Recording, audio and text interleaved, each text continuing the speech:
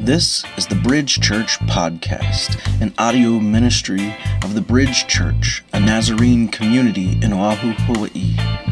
Please visit us in person or check us out online at bridgenaz.org. We hope to hear from you. We hope to see you. God bless. Mahalo.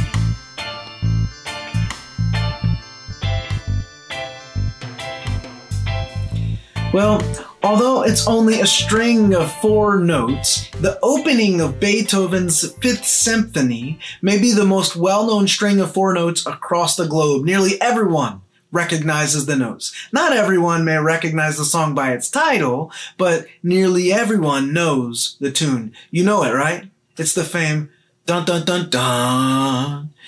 Some say Beethoven heard a bird singing and that was his source of inspiration for the notes. Others aren't so sure.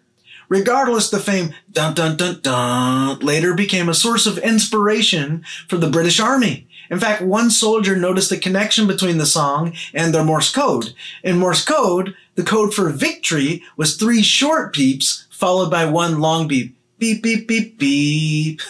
Many later referred to the first portion of Beethoven's song as something like the victory stanza. Supposedly, however, when Beethoven wrote the song, the 4 notes were meant to indicate fate knocking at the door.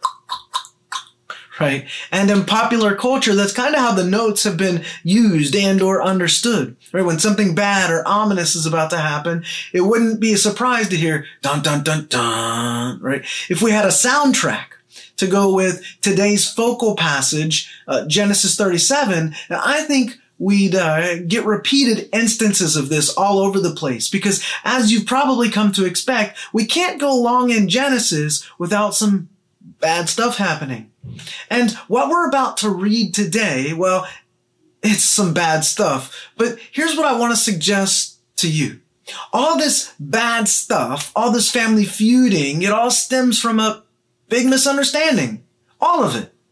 And now, as I say that, I realize that the way I'm going to ask you to think about this story today is probably going to be different than most of you have ever thought about it or heard it taught or heard it preached. I could be wrong, but I think there's a good reason to see things the way that I'm suggesting. I think there's good reason to see that this all stems from a big misunderstanding. And I think there's so much to learn from this. If we're open to letting God use the story to stretch us, it stands the chance of bearing much fruit in our lives. So let's jump into the story. We pick up at Genesis 37:1, and it begins like this. Jacob lived in the land of his father's travels, in the land of Canaan. Now, as soon as we read the opening lines of this chapter, what we should be hearing is dun dun dun dun. For starters, notice that it begins with the name Jacob. Jacob has already been renamed Israel twice. And now back to Jacob? Yeah, in this portion of the story, it's going to mix it up. Why? Why the switching of the names for him? Well, here's my thinking. It's as if Jacob moves 2 steps forward as Israel, then 3 steps back to Jacob. God has given him this new name and this opportunity to be a new person, but it's a struggle. Jacob has trouble with it. You see, the name Jacob, Yaakov, seems to represent the man Jacob as a family man.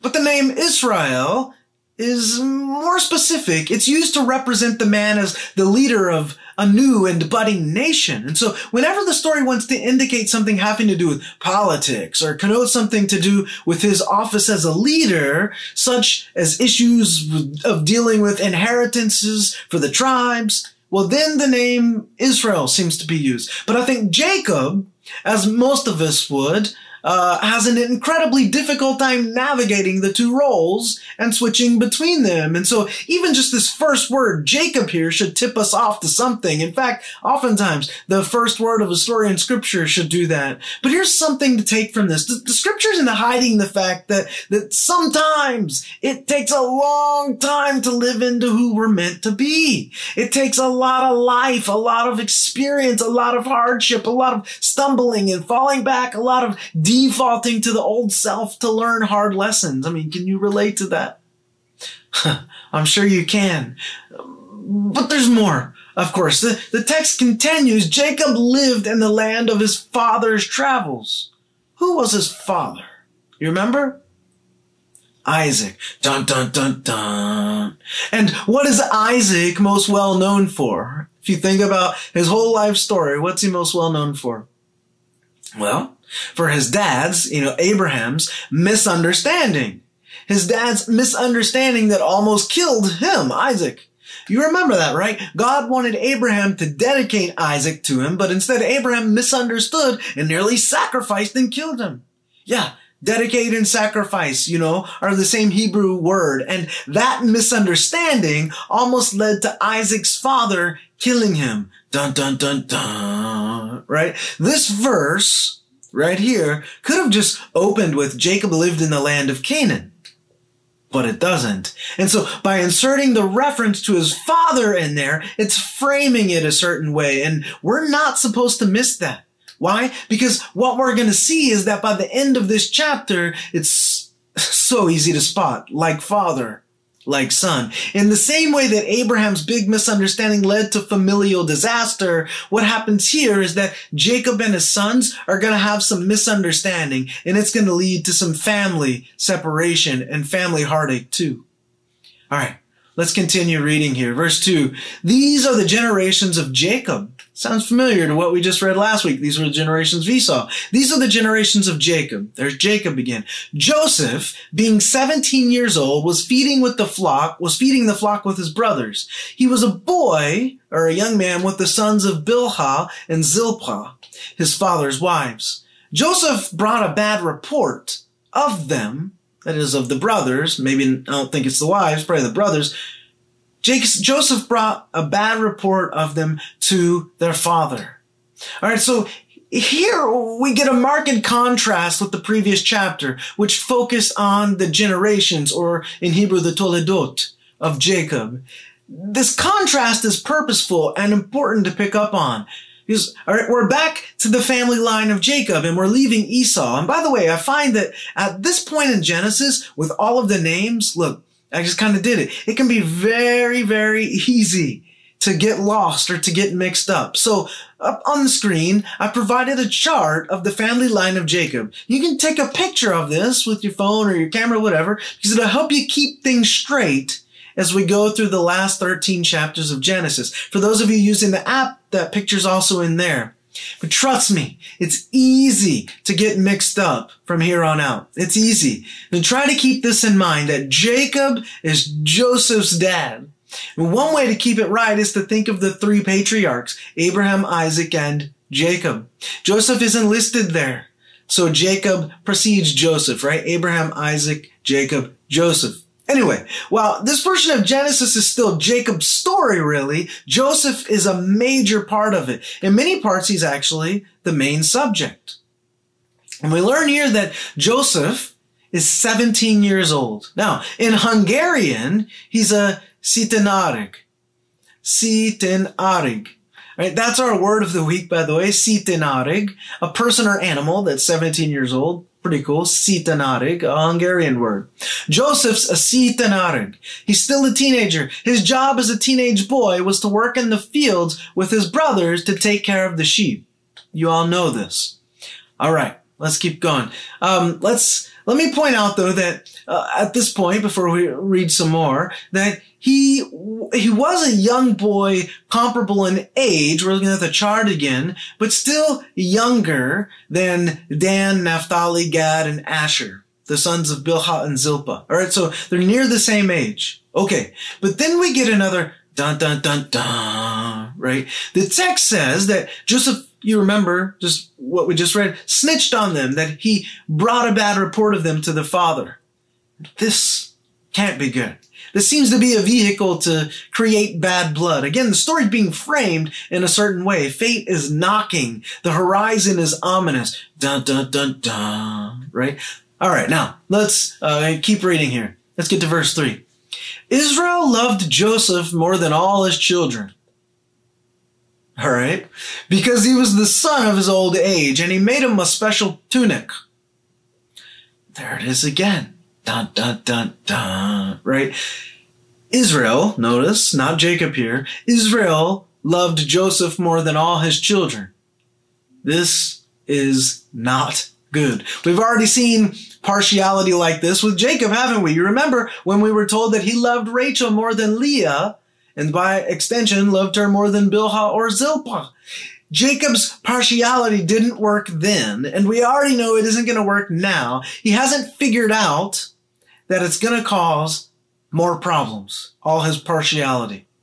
And the text says that Jacob loved Joseph most because he was the son of his old age. And of course, he wasn't the youngest, again, the chart.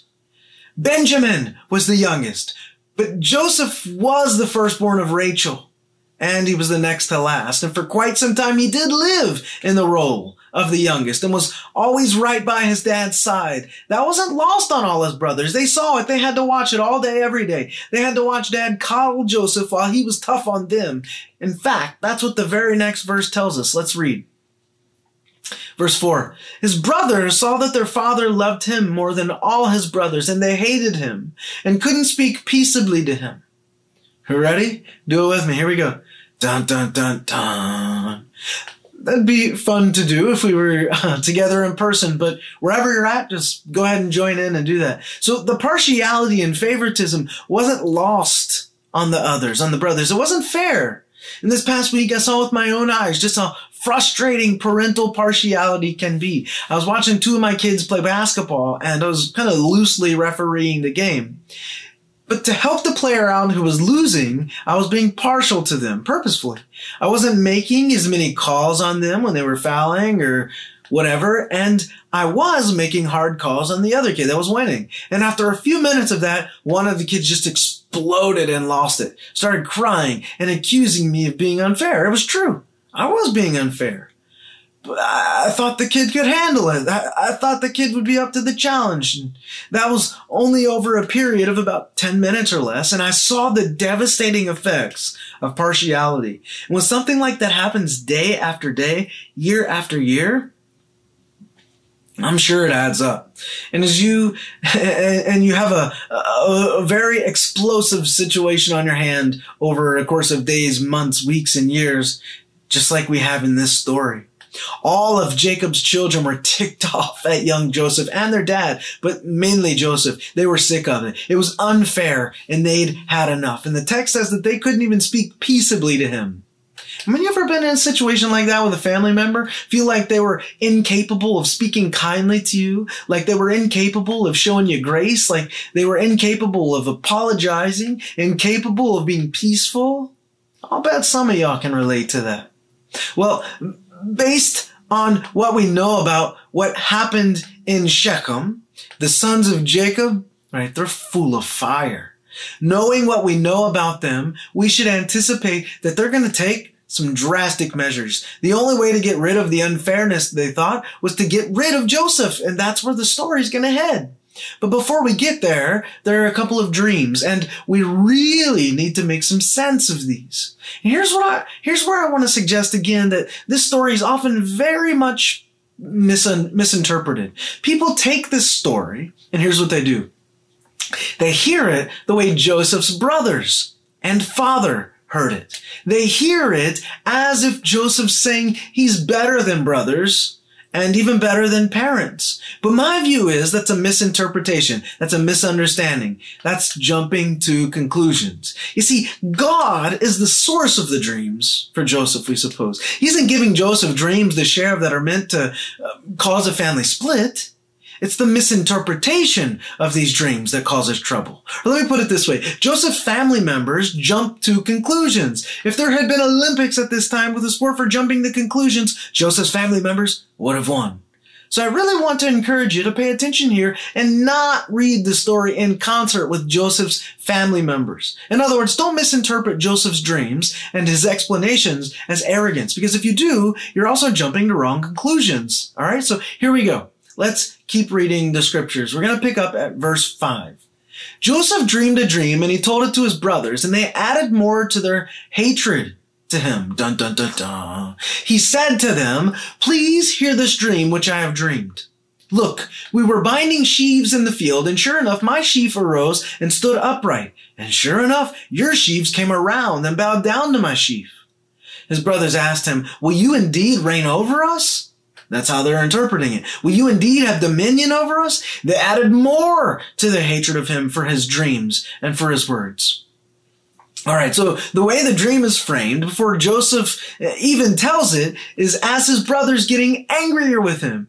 It ends the same way. The whole first dream is bracketed between them being angry at him. Their anger increasing. The text says his first dream, another one's coming, adds to his brother's hatred of him. And that's how it's framed. And so as a reader, we have two options. One, we can understand Joseph's dream like Joseph's brothers do, which is what most people do, and is what every preacher I've ever heard preach this story has done. Or option two, we can understand Joseph's dream from Joseph's perspective, which aligns with what actually happens later in the story. Now, the way most people misinterpret this, along with Joseph's brothers, is like this. Joseph and his brothers are in the field. They're binding sheaves. All this means is that they're going through a grain field, all right? They're cutting off stalks of grain and then they're bundling them. And when you put grain in a bundle, you're creating bundles or sheaves. Same thing. So while Joseph and his brothers are bundling grain, in the dream, he says his bundle stands up straight. Okay? The bundles of grain, their bundles of grain, however, bow down to his. And they interpret this as Joseph saying he's gonna rule over them. They're gonna bow to him. That's their assumption. That's the conclusion they jump to. And because that's the conclusion they jump to, unwittingly, many readers and preachers do the same. But that's not what you want to do. Notice, by the way, that they don't let Joseph get a word in. He doesn't get to offer his interpretation. He doesn't get to reject theirs. He's silenced by their assumptions, and their assumptions win the day. But as we get later in the story, what we'll learn is that this doesn't necessarily mean that Joseph will rule over them, although he does. But with regard to grain, that's a very important point. It simply means that from where he'll sit in the future, he will have an access to an abundance of grain that grows up. It will pile up. But from where they'll be sitting, there'll be a lack, right? It'll go down. In other words, and it'll be the same for the surrounding nations, the grain, the gathering around, right? In other words, there's going to be a famine, a shortage. That's what this is about. But they misinterpret it, and it leads to this huge misunderstanding, which in turn leads them to make some horrible decisions and do some horrible things. But it isn't just that they jump to one conclusion, they jump to two. Let's look at the next dream, and we're going to notice, okay, the same pattern. Verse 9. He dreamed another dream. Dun, dun, dun, dun. Right? That's what we should be thinking. Crap, another dream.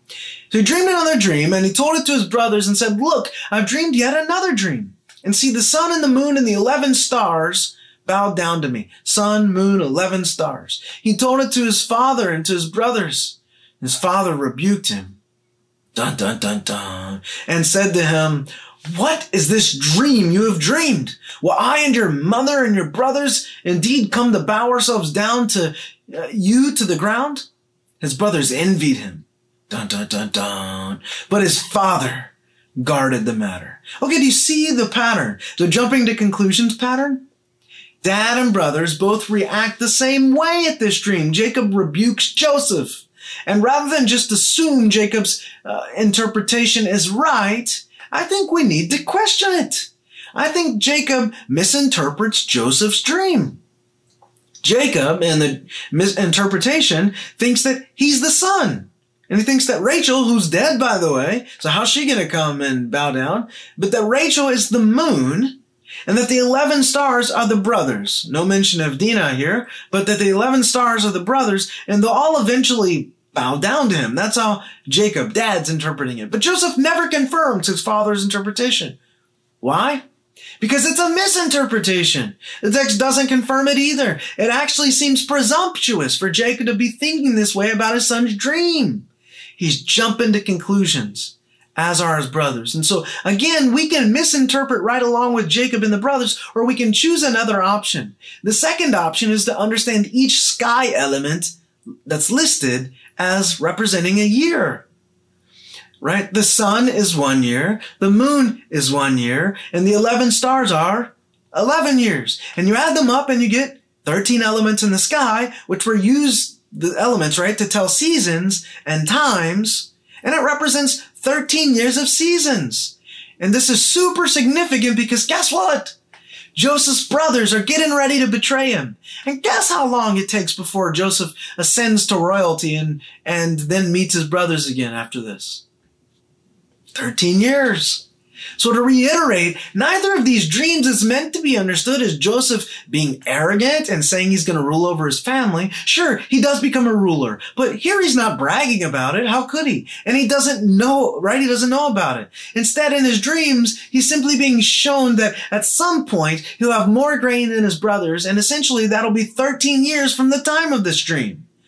If he's 17 right now, which he is, that means he's going to be 30. When he meets back up with them in 13 years. And I just want to say, there's something to be learned from this about jumping to conclusions. For me, I too could probably be a professional in it if it were a sport. Maybe you can relate. You ever hear something and just assume you knew what it meant? Right? Somebody ever do something and you were just sure you knew their intention, but later had to own up to being wrong about it? Ever fill in the blanks for a situation? Ever come up with scenarios in your head or write out mental scripts or try to fill in the gaps in a story? Ever live life like it's a Mad Lib? You know, one of those games where there's a bunch of blanks and you fill them in with wild words and becomes a wild situation? Yeah, that's what's going on here with Jacob and his sons, the brothers. They're totally doing that, filling in the blanks and making up scenarios. And it's a misinterpretation, and it can be super unhealthy. I know from firsthand experience. I know the mental anguish that can cause. I know the anxiety, stress, worry, fear, distrust, anger, frustration, hurt, and hate that can cause. The scenarios that we make up are oftentimes the very source of our heartache and our stress. I mean, think about it, right? Say you're in a store shopping. You check out and you head out to your vehicle and you get to where you thought you parked and your car's nowhere in sight. And you think immediately, someone's stolen my car. Don't act like you've never done that.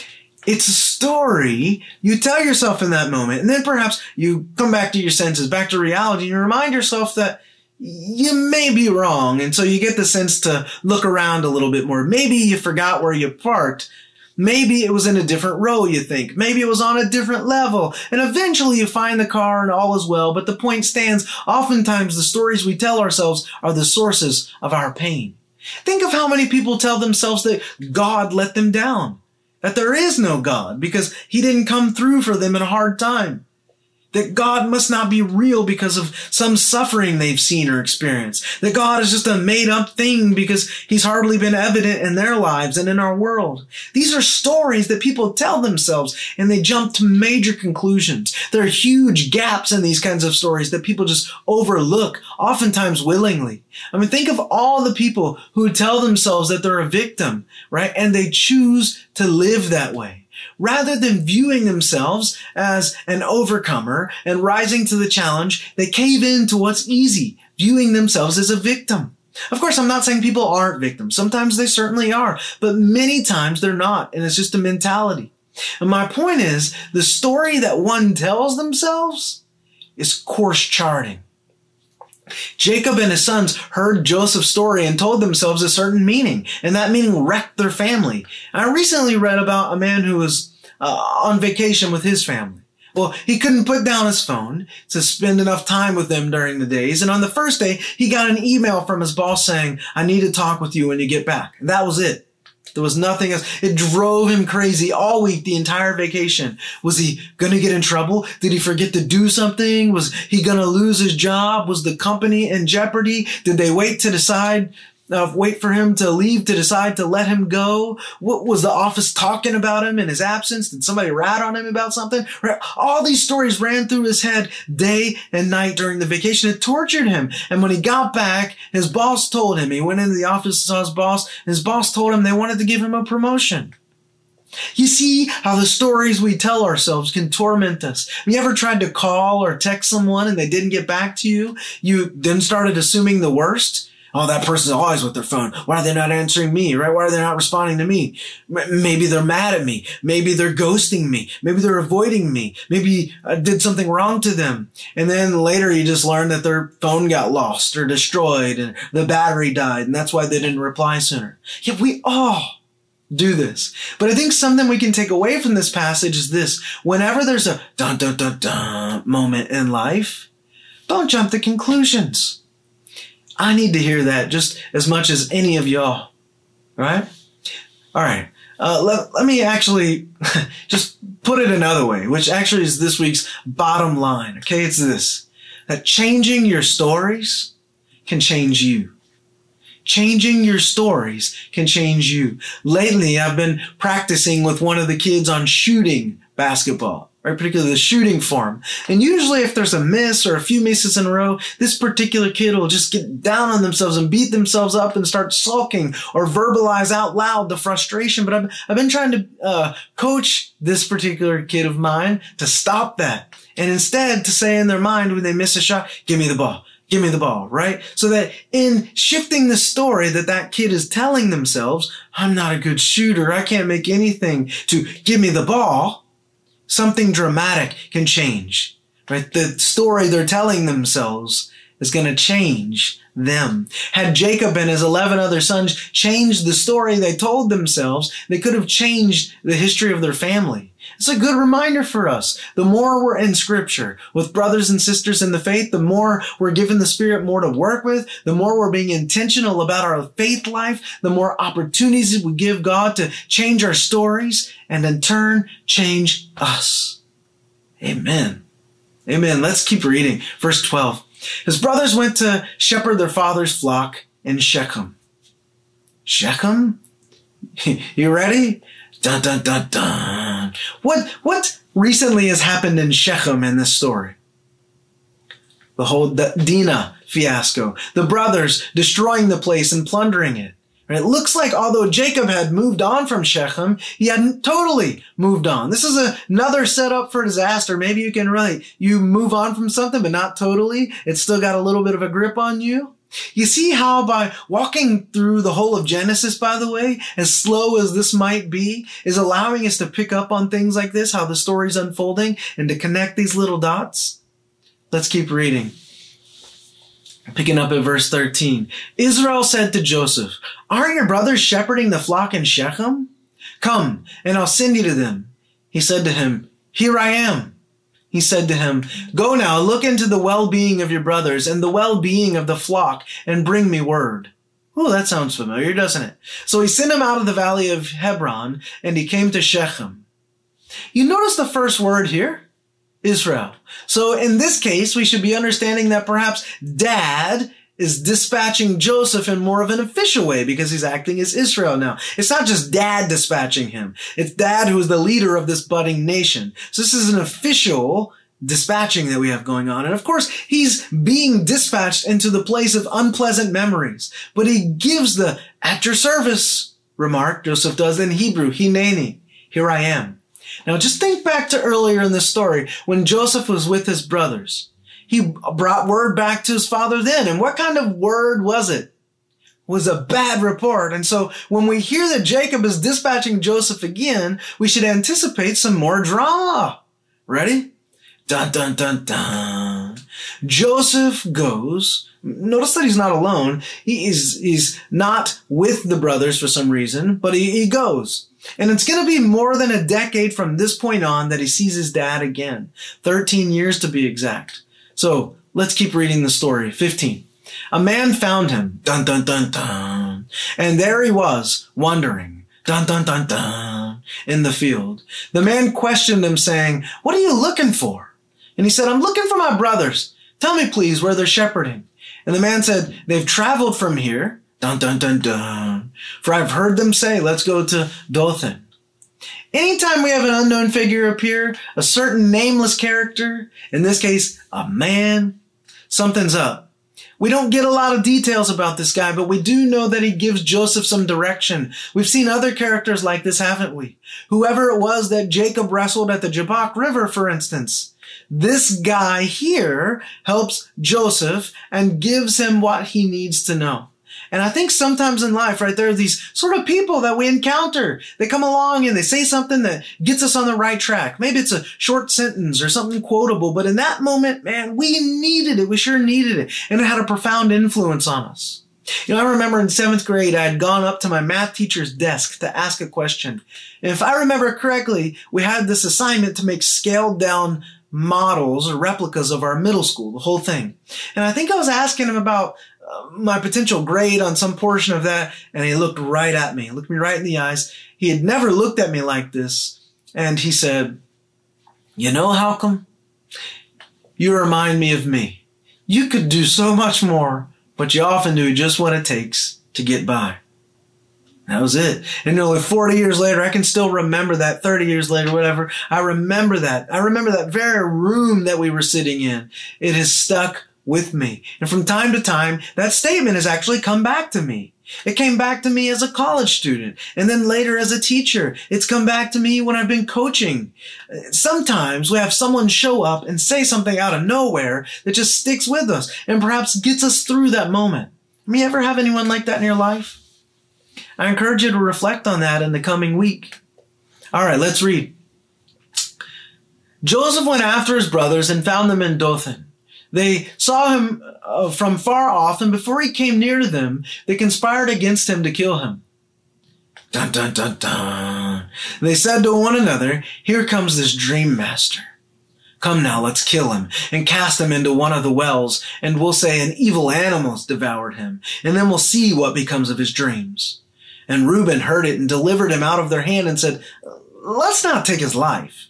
And Reuben said to them, "Shed no blood. Throw him into this well that's in the wilderness, but lay no hand on him, that he might," and Reuben said this, that he might deliver him out of their hand to restore him to his father. And so they've jumped to conclusions to the point that they're ready to kill him now. Maybe they anticipate that once again, Daddy's little tattletale has come to dig up more dirt on them and take back another bad report. It's likely a culmination of all of this stuff, all this years of stuff. The stories they've told themselves have led to this point of no return, to this precipice of disaster, and they're going to follow through. This is it. And look at what they call him. A dream master. The irony is he never tried to interpret either of his dreams. They did, and they failed miserably. Their misinterpretation of his dream is what has led them to anger and plotting. It's what will cause a rip in the family. They are the ones acting as dream masters, not Joseph. But they're far from it. They're the opposite of dream masters. They're dream failures and interpretation failures, right? They're clinging to this desperate story that they've told themselves. If they could or would just change their story, they could create the space for God to change them. But that's not what happens. And so notice first their made-up scenario. Joseph as a dream master, saying he'll rule them. It leads to their anger. Their anger leads to their plotting. Their plotting to kill leads to planning a cover-up and lying. And their lying will lead to trickery. It goes back to that point I've made so many times that sin rarely exists in isolation. Where one sin exists, you can often find more. That's certainly the case here. I'm guessing you've probably seen that in your own life too. If you've ever raised children, you know exactly what I'm talking about. They do something wrong, and when they're confronted, they lie about it. Sin rarely exists in isolation. They want to tell the story that an evil animal attacked Joseph. They want to tell that to cover up their murder. That'll be important later, but Reuben steps in. Reuben is no stranger to trouble, of course. He took one of his dad's wives and defiled her and shamed her and dad. He committed adultery and incest, but he's the oldest in the family, you remember the chart, and he has some clout. But he devises a plan to get back in Dad's good graces. Let's not kill him. Let's throw him into the pit, the well, or the cistern. By the way, these were big rock holes that gather runoff water of rain in the rainy season, right? It's dry at this point. And Reuben thinks, man, if we can just throw him in now, maybe I can sneak back and rescue him. And when I do, Father will appreciate me and he'll bless me. It's a way to get back in Dad's good graces. Again, sin rarely exists in isolation. And in this case, we also get to see how the stories we tell ourselves and construct, especially when sin is involved, often don't go at all according to plan. All right, let's continue reading. 23. When Joseph came to his brothers, they stripped Joseph of his tunic. Ready? Da, da, da, da. The special tunic that was on him. And they took him and threw him into the well. Dun, dun, dun, dun. The well was empty. There was no water in it. They sat down to eat bread. And they lifted up their eyes and looked, and sure enough, a caravan of Ishmaelites, dun, dun, dun, dun, was coming from Gilead, with their camels bearing spices and balm and myrrh, going to carry it down to Egypt. Egypt? Egypt. Dun, dun, dun, dun. This is the kind of thing you find among sickos, isn't it? They plot someone's murder, leave someone for dead, and then sit down to have a meal and watch them suffer. That's unthinkable, the way that people can treat others, right? Much less they can. I mean, does Joseph overhear their conversations at this point while he's in the pit? Yeah, maybe it physically hurt to be thrown down into the pit, but what about emotionally? I mean, there's the abandonment, but then the watching them eat and hearing them talk about their plots against him? Can you imagine the depths of his pain? Have you ever been in a spot like that where someone you'd placed trust in just burned you? And you learned that they were talking bad about you. They were maybe kind to your face, but nasty when they thought you weren't around. You caught a bad email or overheard a bad phone call, or someone told you that they were spreading rumors. It's a painful thing. Painful. And what Joseph's feeling here must have been awful. And as they're eating, something curious happens. A caravan of Ishmaelites are seen in the distance. They're approaching. And you remember, Ishmael was an uncle. He was a relative, but also viewed as an outsider, perhaps even an enemy. He's not part of the line of Abraham, Isaac, and Jacob. It's not Abraham, Ishmael, and Jacob. They're heading to Egypt. And of course, we know from earlier in the story that nothing good happens to God's people in Egypt. But these Ishmaelites, they've got money, they've got goods, and so we have a setup in the works. But before we get to the next bit, let me say a bit about Joseph's tunic. It's often described as his colored coat or technicolor dream coat, but it's not. What this is a ceremonial garment. It was meant to denote leadership and the inheritance of the birthright and blessing. And in that case, it should have been Reuben's, but Reuben lost out on that chance because of his behavior. It's a special garment that Joseph received for being the firstborn of Rachel, Jacob's favorite wife. And so when the brothers take this garment from Joseph, it's meant to symbolize they're stripping him of the inheritance and the father's blessing. Okay?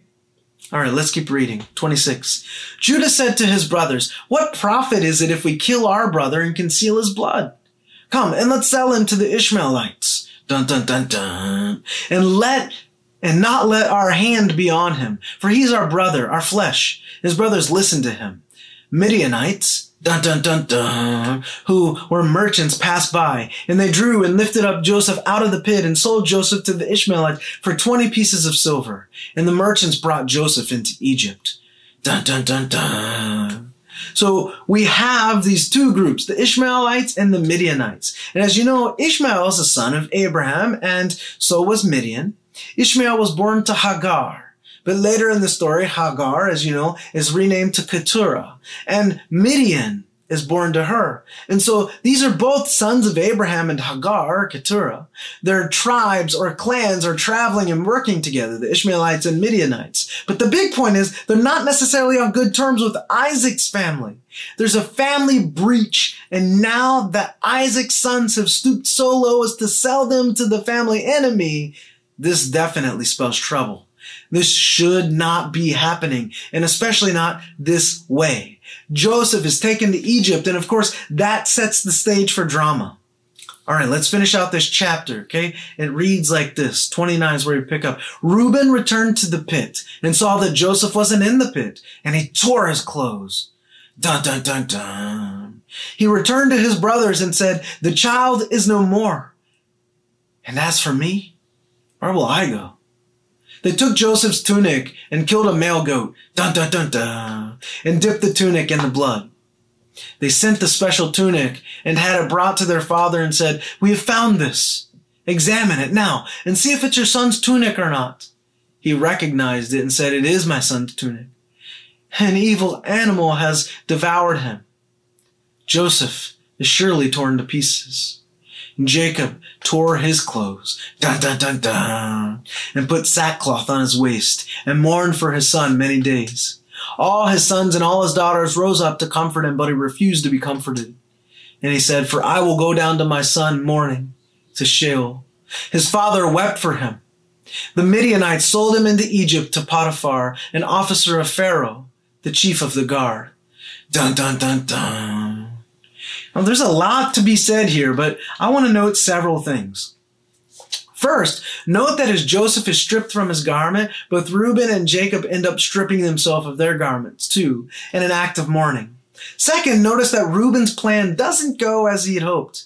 As I said, that's often the case when we're plotting and sin is involved. And third, and this is key, notice their course of action to trick their father, using a male goat. Does this sound familiar? Yeah, it's exactly the animal that Jacob used to trick his father and to give him an Esau's blessing. In other words, things have come full circle, and in the end, Jacob thinks he'll never die, or that he'll die never seeing his son again. And fourth, descendants of Abraham, the Midianites, the Ishmaelites sell a promised descendant of Abraham, Joseph, to the Midianites, who in turn sell him to the house of Pharaoh, just like Abraham had previously traded his wife, Sarah, into the house of Pharaoh. And how'd that turn out? Not well. It almost cost Abraham his life. Do you notice all the similar elements in these stories? It's the same family. Things are being passed on from one generation to the next, like father, like son, like mother, like daughter. It's insane to see these things being handed on from one generation to the next, but that's exactly what's happening. And what just blows my mind is to think about how had Jacob and Esau told themselves a different story, what would have happened? Had they just told themselves, we don't have to separate over things. Or had Joseph's family members not jumped to conclusions and told themselves false stories about Joseph and his dreams, all of this could have been prevented.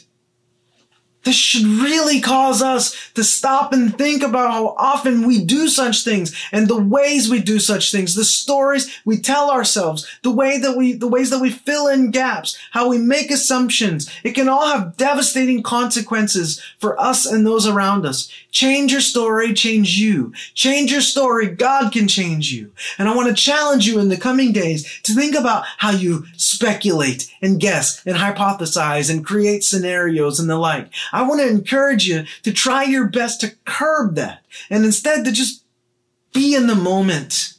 Again, I'm preaching to myself here too. Let the past be the past and don't dwell on the future. Just take things for what they are right now.